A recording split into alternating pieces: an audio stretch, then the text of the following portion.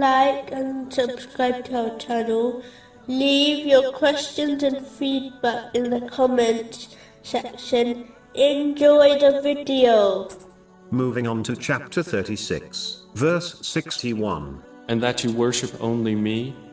This is a straight path. Truly worshipping Allah, the Exalted, includes fulfilling the commands of Allah, refraining from His prohibitions, and being patient with destiny, according to the traditions of the Holy Prophet Muhammad, peace and blessings be upon him.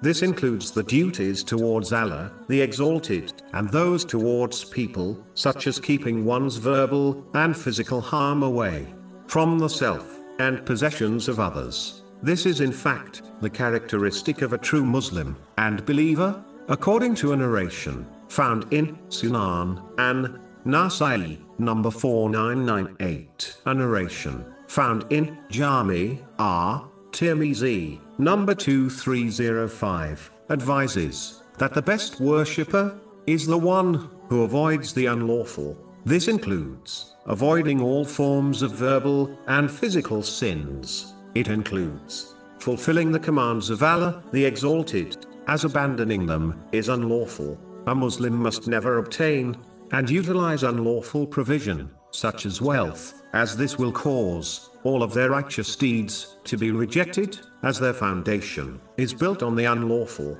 This has been indicated in a narration found in Sahih Muslim, number 2342. A Muslim should avoid doubtful things, as this often leads to the unlawful. Avoiding what creates doubt will safeguard one's faith and honor. This has been advised in a narration found in Jami Tirmizi, number 1205. The straight path is the path of Holy Prophet Muhammad, peace and blessings be upon him. It is clear that all paths to the love and forgiveness of Allah, the Exalted, are closed, except the path of the Holy Prophet Muhammad, peace and blessings be upon him. Chapter 3, verse 31. Say, O Muhammad, if you should love Allah, then follow me. So Allah will love you and forgive you your sins.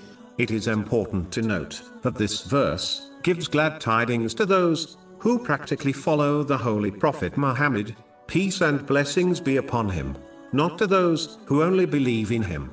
Therefore, a Muslim must act on this verse by learning and acting on the traditions of the Holy Prophet Muhammad, peace and blessings be upon him, as this is one's proof of having love for him. And only this practical show of love will cause one to end up with him in the hereafter, which has been indicated in a narration found in Sahih Bukhari, number 3688.